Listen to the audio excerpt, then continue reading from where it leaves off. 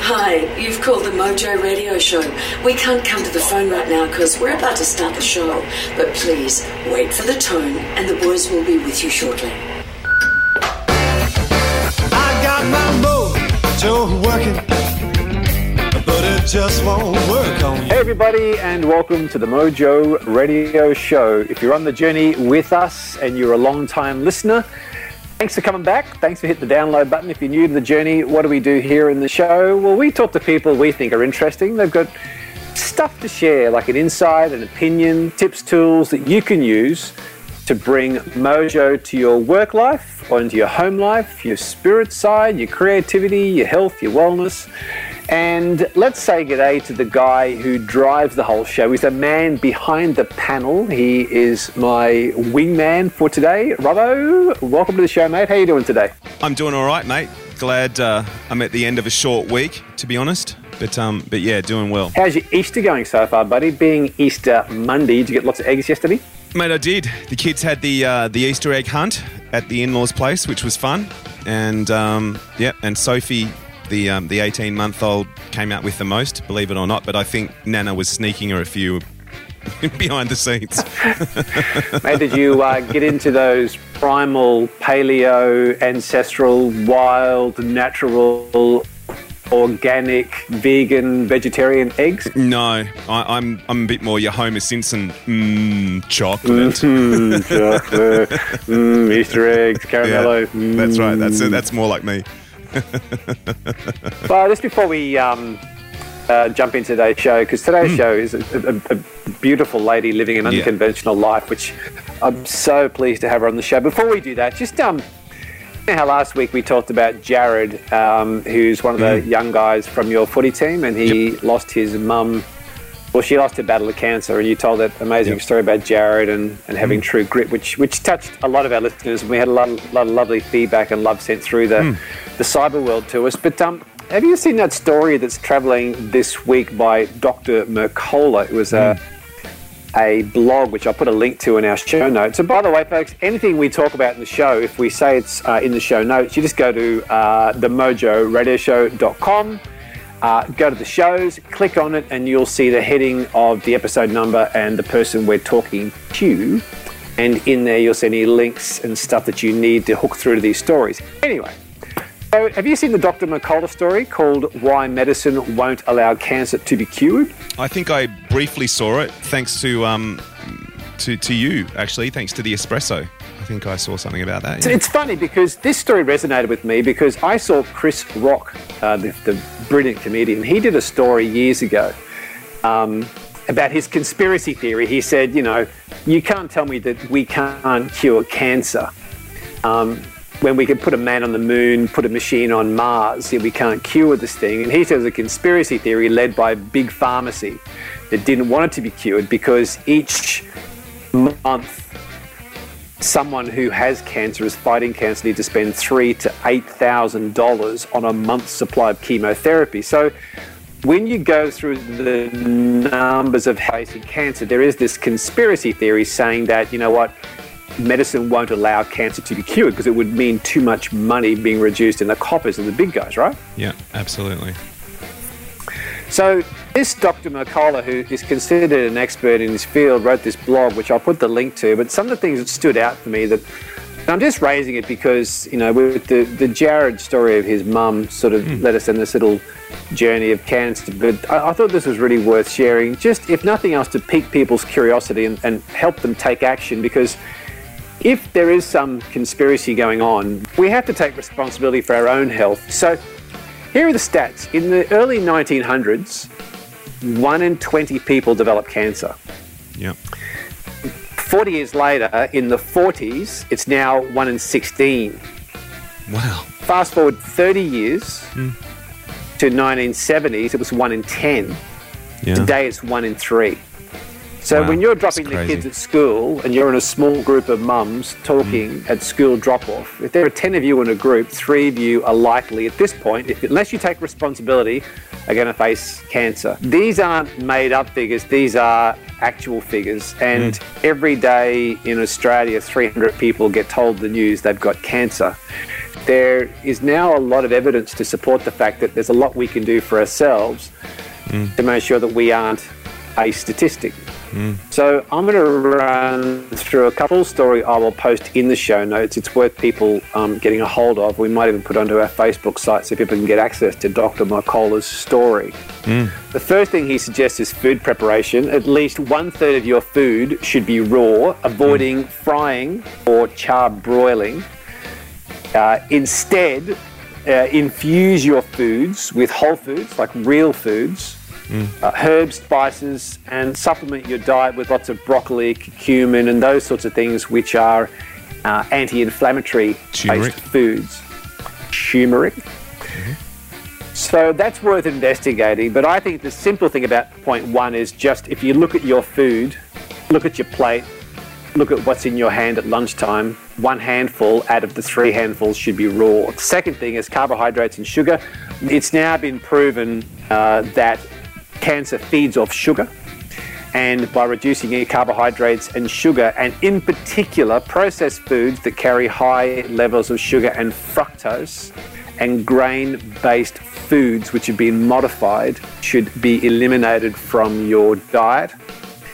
Instead, put in protein and healthy fats, and limit your proteins to 1 gram per kilogram of body weight is absolutely the max you should have, because the theory is that protein that's not used, as in burnt off during the day through exercise or your normal daily routines, turns into triglycerides, and they can end up being processed into sugar by the liver. So there's a lot of evidence behind that. Replace a lot of your meal with high quality fats, which is proper organic eggs, high quality grass-fed meats, avocados, coconut oils, healthy nuts, and so on. And a couple of other really quick ones to throw in. The simple thing is fish oils. So whether it be krill or normal fish oils, go to a really good health food store or even the supermarket if need be, and by taking high quality krill oils or fish oils, you can increase your percentage of omega-3s versus omega-6s. The other one which is getting a lot of talk at the moment is probiotics, and you can find these in most health food stores, but it'd be kombucha or kefir. It's real honey with the proper flora, so you're buying it from an apiarist, by getting real honey, not the stuff in the supermarket, but stuff you buy from the side of the road from a guy who actually runs the bees himself. So fermented foods like sauerkraut and those sorts of things are great probiotics and prebiotics. So they're just some things to throw into your diet. I'm not going to elaborate too much, but put the notes in the show notes. But people should research this stuff because it has been shown to make a big difference, to make your system more robust. And you know the best part too, crumpets with honey before bed. And suddenly it all went pear-shaped. My goodness, what have I got to do? And there's a dog that won't hunt. Yes, that's right.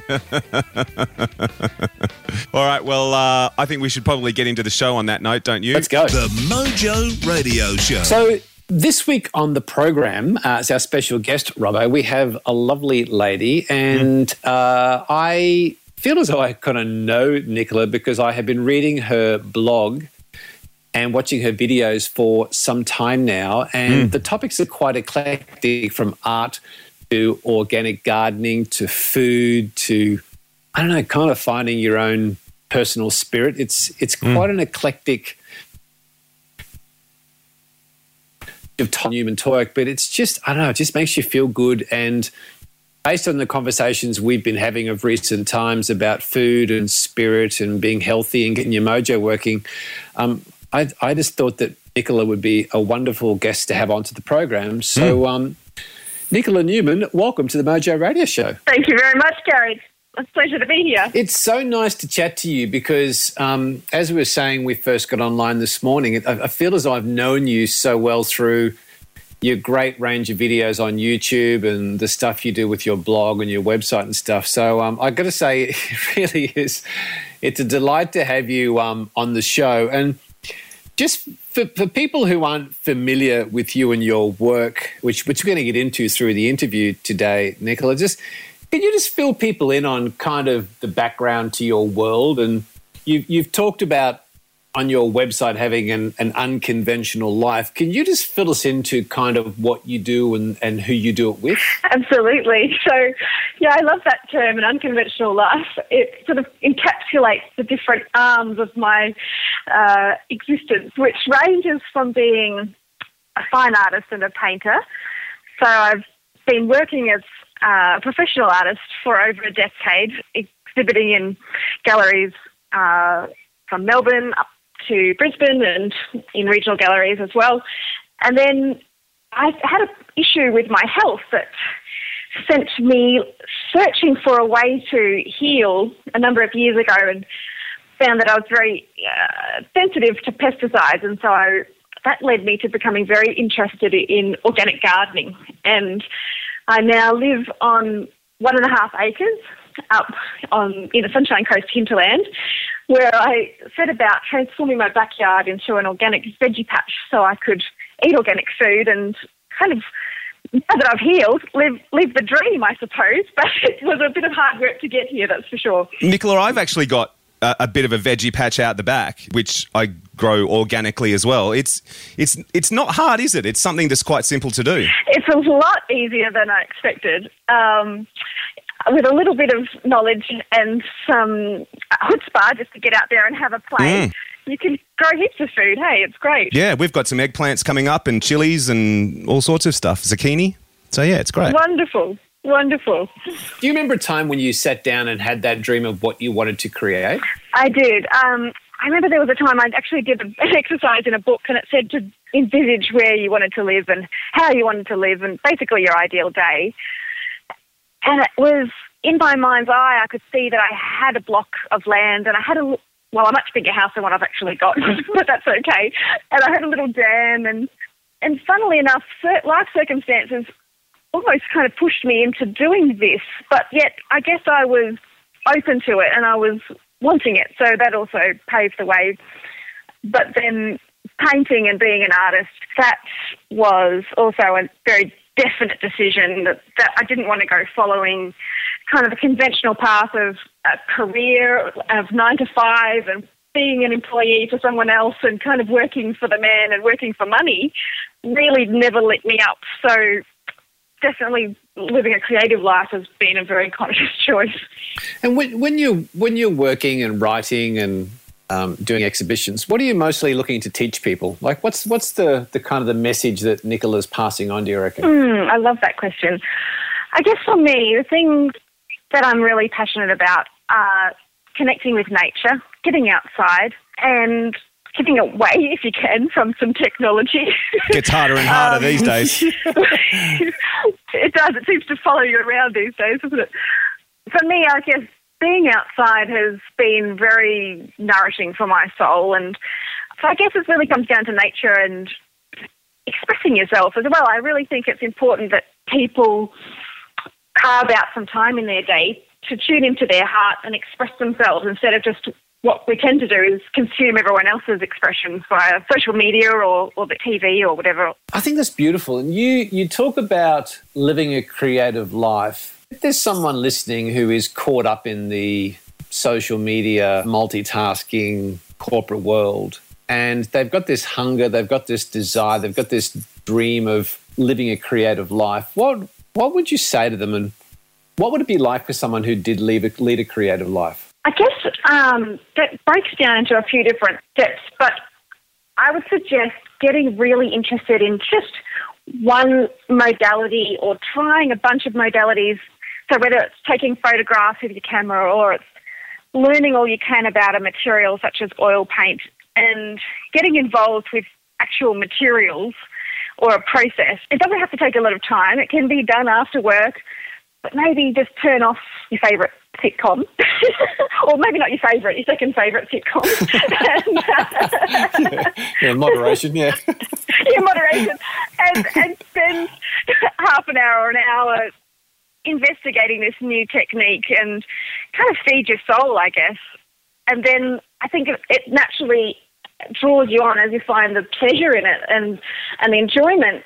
It creates a really positive feedback loop, so you want to spend more time doing it. And if you want to develop a career around it, then there's definitely strategies to do that as well. But I think to start by finding something that you're passionate about and that you can begin to master. And having a crack at it. It doesn't have to be perfect.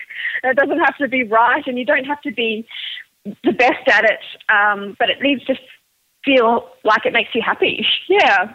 I want to sort of drill into this a little bit because I've got a number of things I'm curious about in my own mind. On your website, there are a number of beautiful comments from people that you've impacted. Let's call them testimonials or case studies where people have written you a beautiful note to thank you for inspiration or for showing them how to feed their soul. Can you think of somebody that comes to mind who has taken this on and had a crack, fed their soul?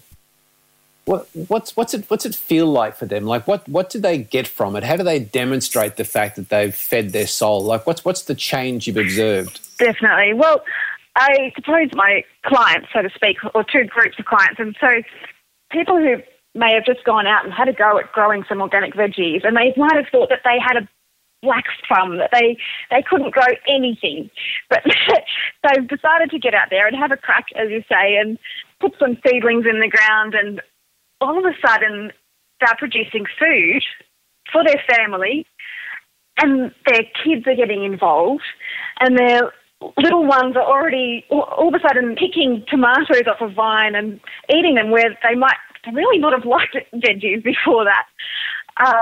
That's nourishing their soul, I suppose, because they're feeling so, I think, in control of their life a bit more.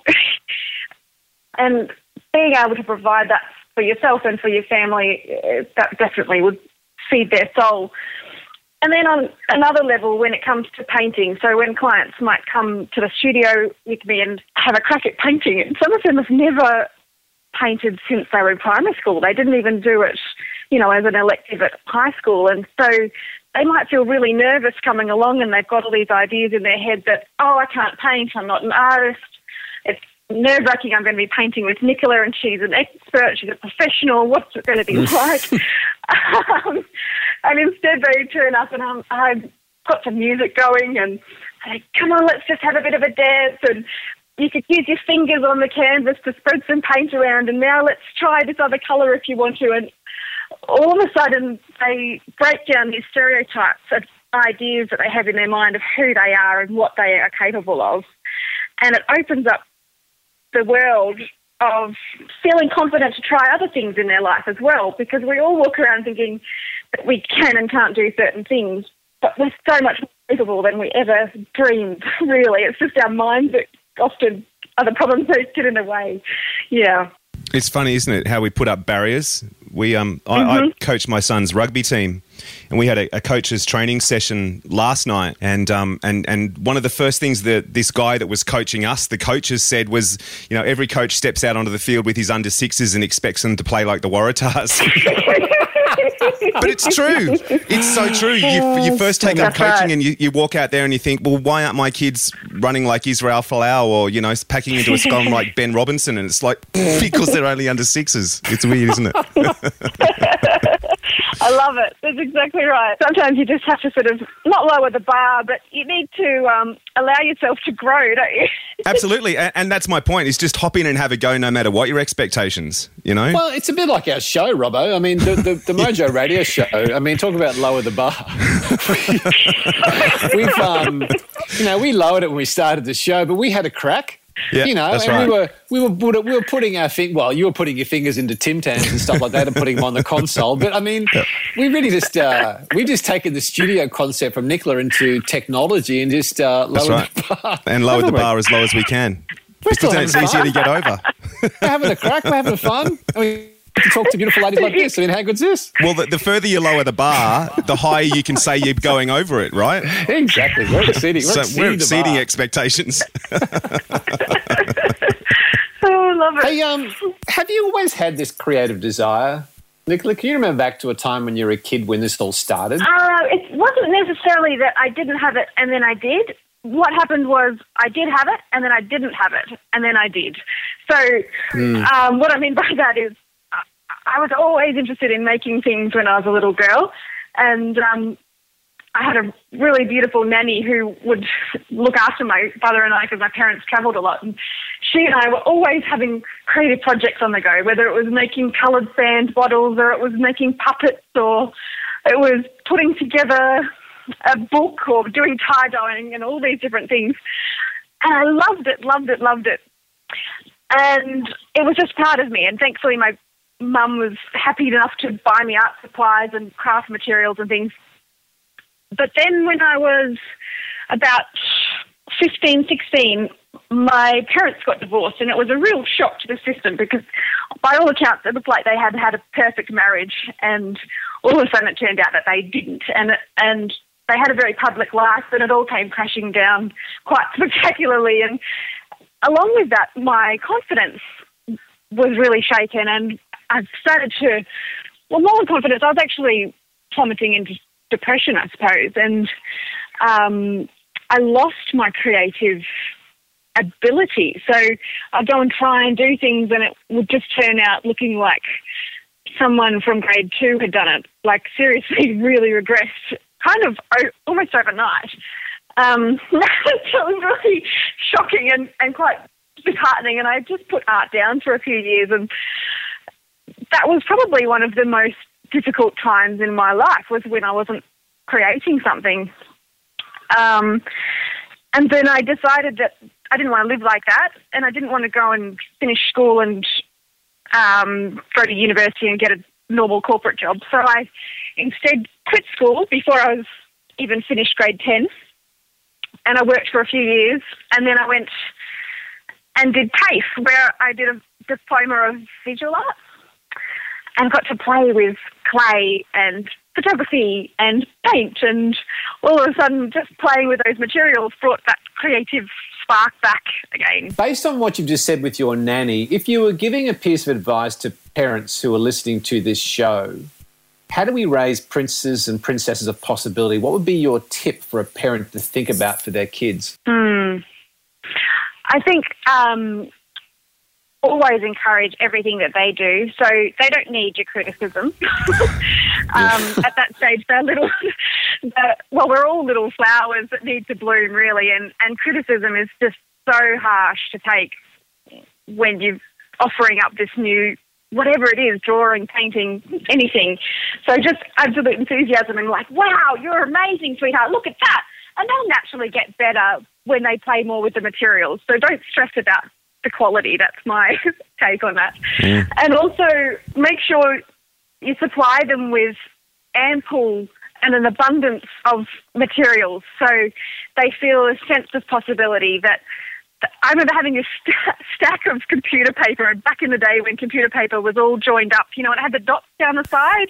Like, and my brother gave me this box of computer paper, and I seriously valued that box of computer paper, and I moved it to house and was so thrilled to know that I had this abundance of materials that I could just keep working on, and I feel the same now. Like, I've got an abundance of canvases in the studio, and it makes me so happy because it takes the pressure off something being perfect. You can go and do a new one.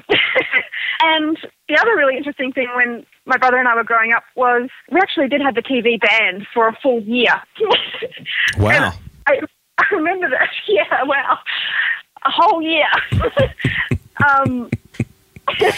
That's the end of the world when you're 10.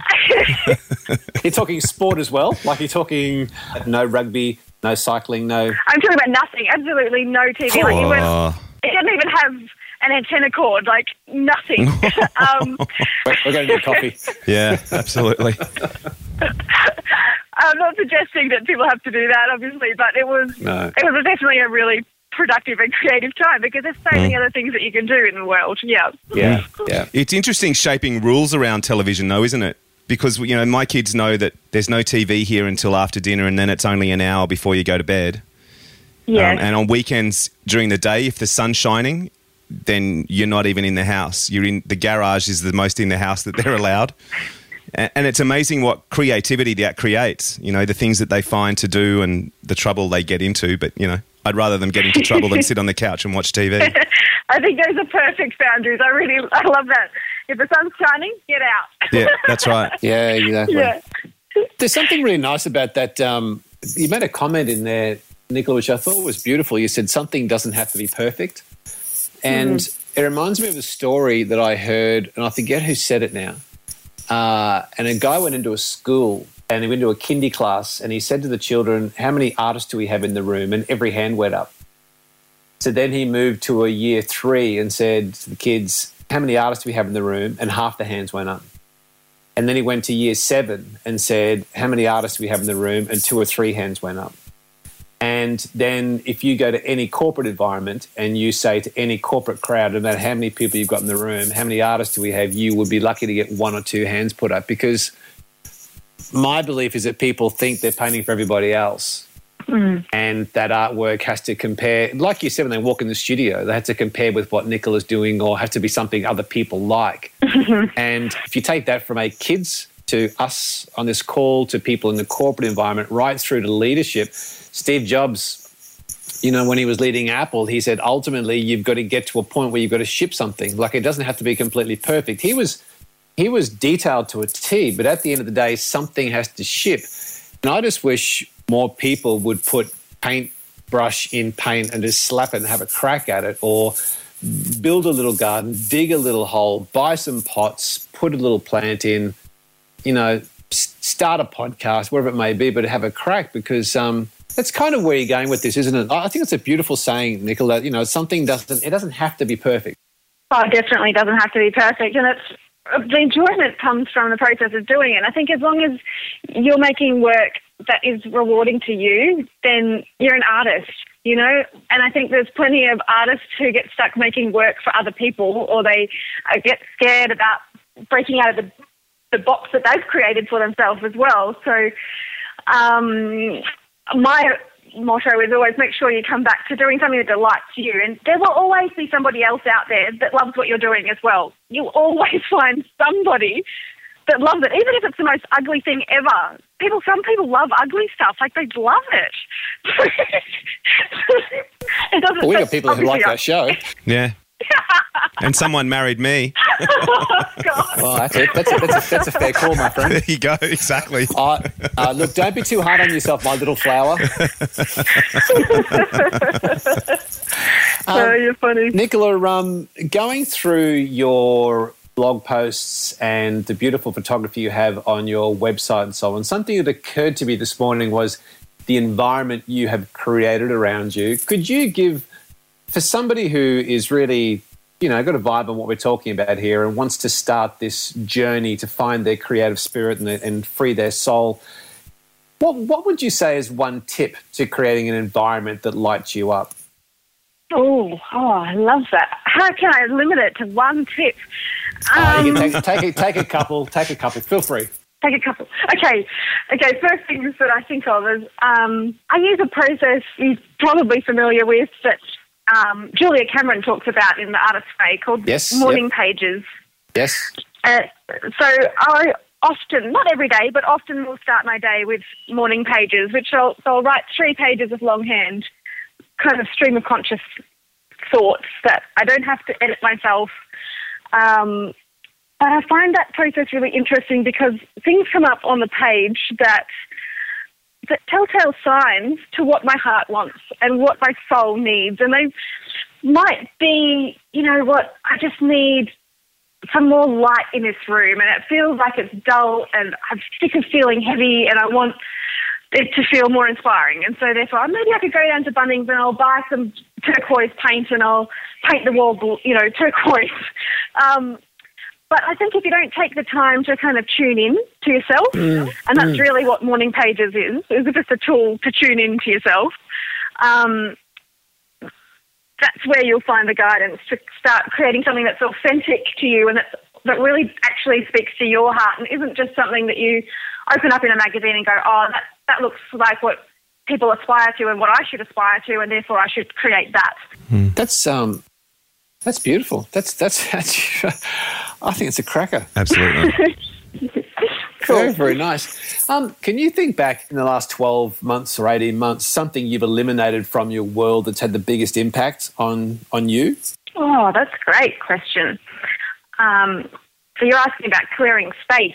Well, actually for me, in the last 12 or 18 months, it's been clearing clutter and finding places for things, because my husband Andrew and I met and got married very quickly, and we're both mature people, and so we both had households to combine, and we ended up with twice as much stuff. And Andrew doesn't even have that much stuff, but just trying to find places for things has been a process. And really, by building a new studio, we've been able to put things in their place. And I've taken that kind of, almost you could say, to an anal degree after living with clutter under the house and things. I've gotten interested in a label maker. A label maker. And I use these labels to label clear boxes that hold all my art supplies, and we've set up Andrew's workshop so that you can find the screws, you can find the hammers, you can find the spanners, and they've all got labels, and it all goes on their shelf with a label, and so you can put it back, and it's like changed our life. you need to talk to my wife, because we've got one of those electronic dymos. And yeah, that's the one. Do you know what? I reckon she'd label me given half a chance. Actually, a few of our listeners have already labelled you, buddy. Yes, I'm sure they have.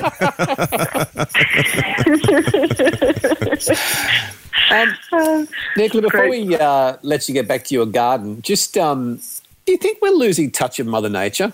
Well, I think in some ways it's very easy to lose contact with Mother Nature, particularly if you do live in a city. I remember sitting on, I think it was Smith Street or something down in Melbourne, and looking around, and there was not a patch of grass or dirt anywhere in sight. And even the trees had to grow underneath the bitumen and the asphalt, and they were trying to crack through the asphalt to, their roots were disturbing the asphalt. And so I think definitely in that sense, if you're always surrounded in those environments, yes, definitely losing touch with Mother Nature. But the beautiful thing is in cities as well, there are parks and there are some really gorgeous cultivated sort of gardens that you can go and visit. And that was my way of coping when I lived in Brisbane. I'd go to the botanical gardens, or I'd ride along the river, and I still grew things in pots. And so I think it's got to be on an individual basis, and we can all take proactive sort of steps to reconnect with nature no matter where you live. Absolutely. So those people who are listening to this who believe they have a black thumb, what would be your one piece of advice to somebody to start to change the colour of that thumb, whether they live in an apartment block, in a city suburb, in a city, or in the outer suburbs? What would be the one thing you would say to help them change that thumb colour? I'd say just arm yourself a little bit of knowledge, and a little bit of knowledge around gardening goes a really long way. So make sure you invest in learning a bit more about your soil. So whether you can start a compost bin, or you can just buy really top quality organic potting mix, you want to invest in having a good basis to start from. And then make sure you put your garden or your plants somewhere where they get plenty of sunshine, and keep them really close to your kitchen, ideally, where you'll see them. You'll remember to give them some water. Or even better, set up an automatic irrigation system, which is what I do. Yeah, that's me too. Tell me, what's the one crop, vegetable, fruit, herb that's indestructible, the easiest to grow, that would be beneficial to my family and I? I think I would definitely start with herbs, because you can pick them every day and you'll be enjoying the health benefits and the flavour in your food. So at the moment we've just scattered some rocket seeds on top of the veggie patch, and they've all come up within 2 days. You could see their little heads poking through, and they're pretty easy, and they're actually not that tasty for pests either. They seem to leave rocket alone fairly well. And then some chives, and I absolutely love sorrel as the basis of a lot of our salads because it's got a really lemony flavour and it's just delicious and it fries. It's very easy to grow. So, hey, here's a question for you. I planted rhubarb in my garden about 3 years ago and we've harvested it, but it keeps coming back.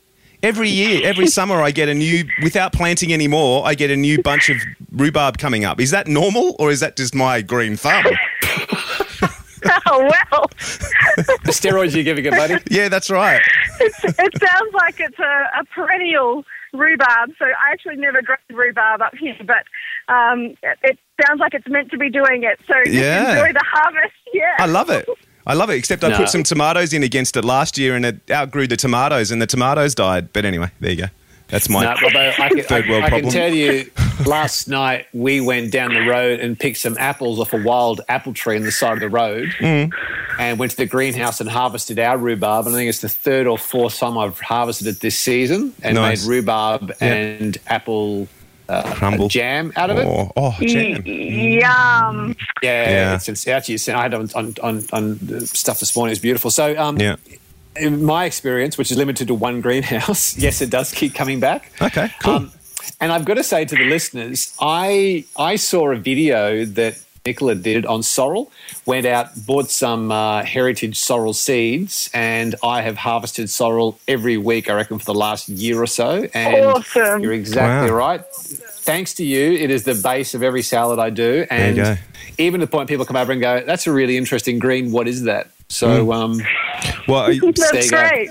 Stand by too, Gary, because I got a bunch of Scotch bonnet chilies about to explode on my tree. So I'll have to hand some your way next time you're driving by. Country economy. What can I swap for that, mate? Oh, I don't know. Whatever you can find, mate. I'm about to do a lamb. There you go. That'll do. Ooh, chili lamb chops. Chili lamb. All goes together very nicely. We digress. We do a lot. That's our usual. Which is typical for us. Mm-hmm. Hey, Nicola, before we let you go, is there a piece of music that really gets your mojo going? Oh, God. I'm so bad with music. What music do your plants like listening to? What do you play them? Mozart?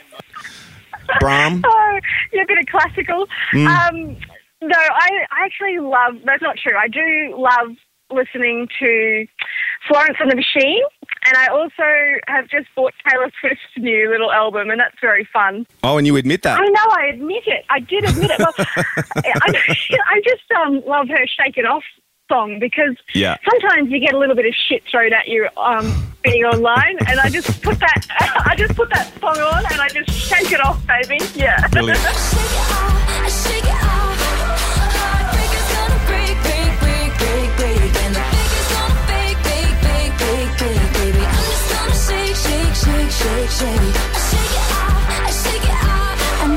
And while we're playing some of it, have you, Nicola? Have you seen the Facebook clip of that cop driving around in the States with that on, miming it? No, I haven't seen it. No, I'll have to send you the link, and we'll have to paste the link on the show notes for this show because it's awesome. Sounds great. I think she's a really smart girl, actually, Taylor Swift. Absolutely, she's certainly got her mojo working. That's for sure. Very, very sharp girl, except we've dumped her since she left the country and gone pop. Chimes in Gary Birtwhistle wearing his Stetson hat and cowboy chaps. Yeah, like it makes a difference to her. Yeah, that's right. I've just got one final question, just as something that you said during the interview, Nicola, which I'm very curious about. Your new husband, Andrew, does he share the same interest and desires around creativity and the creative spirit? Like, is that something you guys have in common? How does that work in terms of a household with someone who is so passionate about the creative process? Yeah, great question. Well, Andrew and I were lucky enough to meet after we'd sort of established ourselves a little bit in our lives, and so I'm in my 30s and Andrew's in his early 40s, and so we kind of knew ourselves really well before we got together. And Andrew knew that he wanted to be more creative in his life, but he was working actually out as a quarry project manager out west, so not very creative job and very high stress. But he was actually looking to find somewhere that he could paint and where he would have a bit more creative expression in his life. Yeah. So it was kind of perfect, really. And he has always done a lot of drawing, but he hasn't done much painting. So we're having fun now in the studio, and I'm teaching him a few things about oil paints, and he's doing really, really beautiful work. Like, it's quite staggering for somebody who's just picked up a paintbrush and started. But the other really nice thing for me is he is incredibly supportive. Like, he actually raised his daughter by himself. So he's in some ways used to looking after a woman, if you know what I mean. And I don't think any male ever gets used to that, Nicola. Andrew's pretty good. He's pretty amazing. He is there making me cups of tea, like he got me set up to this morning, make sure everything's ready for our interview together. And so he plays a support role as well as jumps in beside me and actually does some painting at the same time when there's space for that. So it's good. It's a good arrangement. You know, I think that's fantastic. And what I heard in there, Robbo, was you just imagine how much talent lies in people that has been never undiscovered, because had he not met Nicola, he'd be working in the quarries and wouldn't have found this whole, and then it would be sharing it with the world. I mean, it's just absolutely. There's a lot in there for people who are sitting, listening to this. Regardless of what you do in life, there's a lot more going on than you think of in your own world, isn't there? Absolutely. I just want to say, like, his sense of fulfillment in being able to express that creativity just imbues his whole life. You know, like, there's no way that he would want to go back to that just for the paycheck, which I find really interesting. That's a great story to conclude our little interview. Nicola, I'm a great fan of your work. Where can people find out more about you? What's the best go-to for listeners to find out more about you, the stuff you do, see your work? The best place is always at nicolanewman.com, and if they sign up for my updates, then they'll find out all about my upcoming courses. So I'm about to launch a new course about painting and creativity, and also I've got current courses for organic gardening available, and lots of free content on my blog too. So it's lots of fun. I think it's a very, very journey to go and check out. Nicola, this has been really great. Thank you so much for your time. I know how busy you are, and you've shared some absolute gold with us, but it's been lovely, and hopefully we can keep in touch with you and do some more stuff down the track. That'll be really great. I really loved it, guys. Thanks so much for having me. Yeah, it was a bunch of fun. A bunch of fun. A bunch of fun. Sure was. That's what this show's all about. A bunch of fun. We should change the name of the show. Bunch of fun. To the Mojo Bunch of Fun Show.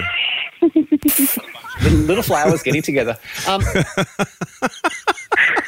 Nicola, this has been really great. You rock, Nicola. That was great. Cheers. Thank you. Thanks. Go and listen to Taylor now. Okay, yeah, well. Thanks again. See you later. See ya. Bye. Getting your mojo working. This is the Mojo Radio Show. So after all that, Gary, you know what I'm going to do as soon as we finish here with the program? What? I got 3 beautiful organic eggplants hanging off the vine out the back, out the plant out the back. I'm heading out there. Moussaka for dinner. It's got to be it, doesn't it? A little bit of extra virgin olive oil. Yeah. A bit of turmeric. That's cancer fighting right there. Cancer fighting right there. The only cooked, and the mince. Yeah. That's the only thing, I guess. You need a bit of grass-fed mince, mate. That's all good. It's got healthy fats in it. You're closing the loop. Okay, well, there you go. See? And maybe one of the Scotch bonnet chilies just for a bit of spice. The kids will hate me. And a nice cold stubby of definitely bone broth. Well, it is it is Easter after all. How else would you want to celebrate? But with some bone broth. Yeah. And then half a dozen Easter eggs. All right, we should. It's been a great show. We should close out. Anything to go before we close out, my friend? I do. Mm-hmm. I do. Do you remember this song? Don't take money, don't take fame, don't need no credit card, ride this train. Tougher than diamonds and stronger than steel. You won't feel nothing till you feel the power, just feel the power of love. That's the power of love. Feel the power of love. Do you remember what movie that's from? I do, and I can tell you why, because I was working at Westfield Shopping Towns and I did a movie promotion around that, and I reckon I played it through the PA system of the shopping centre 1,000 times. So it was one of those I'm over it songs for you, is it? Well, no, it just brings back memories. It's like that story we posted many episodes ago about the research is when you play stuff as a blast from the past, it actually does your it does your system good. So that's a healthy thing. Well, you know why I bring it up? Why? You do you remember the iconic scene where Michael J. Fox has travelled forward to 2015? Yep. And he jumps out of the time machine and Doc hands him a bunch of clothes. Do you remember what he puts on his feet? Not really. It was a pair of Nikes. Does that give you any ideas? Oh, right, with a little thing that goes zzz, zzz, that little thing. Yeah, they're little electronic laces, let's call them. I remember that. Well, here's something to boost your creativity and all that sort of stuff. Nike has actually patented the design for a pair of those shoes. And rumour has it that the release date will be September 8, 2015, the date that Marty McFly actually travels to in the movie. Wow. Yeah. So they've actually designed them. Rumour has it that they've actually made a couple of pairs as a test run and that they will be out at some stage this year. It's pretty interesting with this, Robbo. I remember seeing a movie called, that I also promoted in shopping centres, gives you an idea of how old I am, but remember a movie with Sylvester Stallone, Sandra Bullock called Demolition Man? Yep, I do indeed. And the technology in that show, and it was set way in the future, and there was a culture living under the ground fighting with a culture living above the ground. Yep. And there was a technology that was based on voice recognition, scanning eyeballs, and it was high-tech stuff. Most of which now is being done, like being able to access your iPad by putting your finger on a pad and voice activation through Siri and all that sort of stuff. It's interesting that a lot of these futuristic movies, how much is going to become reality? Yeah, reality, absolutely. Isn't it scary, interesting? Isn't it? It is scary, but it just goes to show that somebody can see it in the future and do it as in a sci-fi type thing and produce it, and then some 5-10 years later, it comes into reality. So, So here's the thing for me that interests me with this story is more than anything is from someone who works in the entertainment industry is would these shoes have been natural progression or did art influence life? That's the interesting thing for me. Did someone sitting in a movie studio writing a script actually influence real life? And if so, how often does that happen? Would we have had shoes that do themselves up if not for Back to the Future? So, and I think if that's you cool. were Nike, would you not be sitting with the Stephen King's movie directors, producers, screenwriters now to say, if you were going to write a movie in 10 years' time, Yeah, what that's would right. be in it? What would you be writing? Yeah. Give us some hints. Ha ha. Yeah. Yeah. Does art imitate life, Anyway, or is life imitating art? That's right. And I like that angle to that story. It's I really very, do. very I think cool, that's, actually, isn't it? And you just... And one of the things I talk about when I'm doing my speaking jobs, I was with one of the big banks this week talking about it, and unfortunately banks stay in their lane, financial advisors stay in their lane, people who work in cereal stay in their lane, but it's only when you step outside your lane and look and explore and plagiarise other industries that are unrelated to yours and bring it in. This would be a great example of, really investing in it, sitting down with some of these futuristic directors, writers and screenwriters is down to say, if you were, I wonder what would come. It's an interesting premise. Maybe we should send a few people back to our episode about dreamers, Gary. That was a good show, actually. I've bumped into so many people who have mentioned that. In fact, I was talking to a guy just during the week who was embarking on his own adventure, who said how much he got from the Peter Harrison story of Fish River Roasters, and had put that into place with his own life. That was a good show. That was a very, very good show for people who are thinking of the future. Yeah, it's good. Absolutely. I reckon that probably does it for an Easter episode, don't you? Done. The Mojo Radio Show is produced and recorded in the studios of Voodoo Sound. For more tips and tools to get your mojo working, check us out on Facebook at The Mojo Radio Show or online at themojoradioshow.com. For more about Gary, see GaryBurtWhistle.com, or to polish your next audio or video production, check out voodoosound.com.au. And for the right voice, realtimecasting.com. Andrew Peters speaking. See you next time.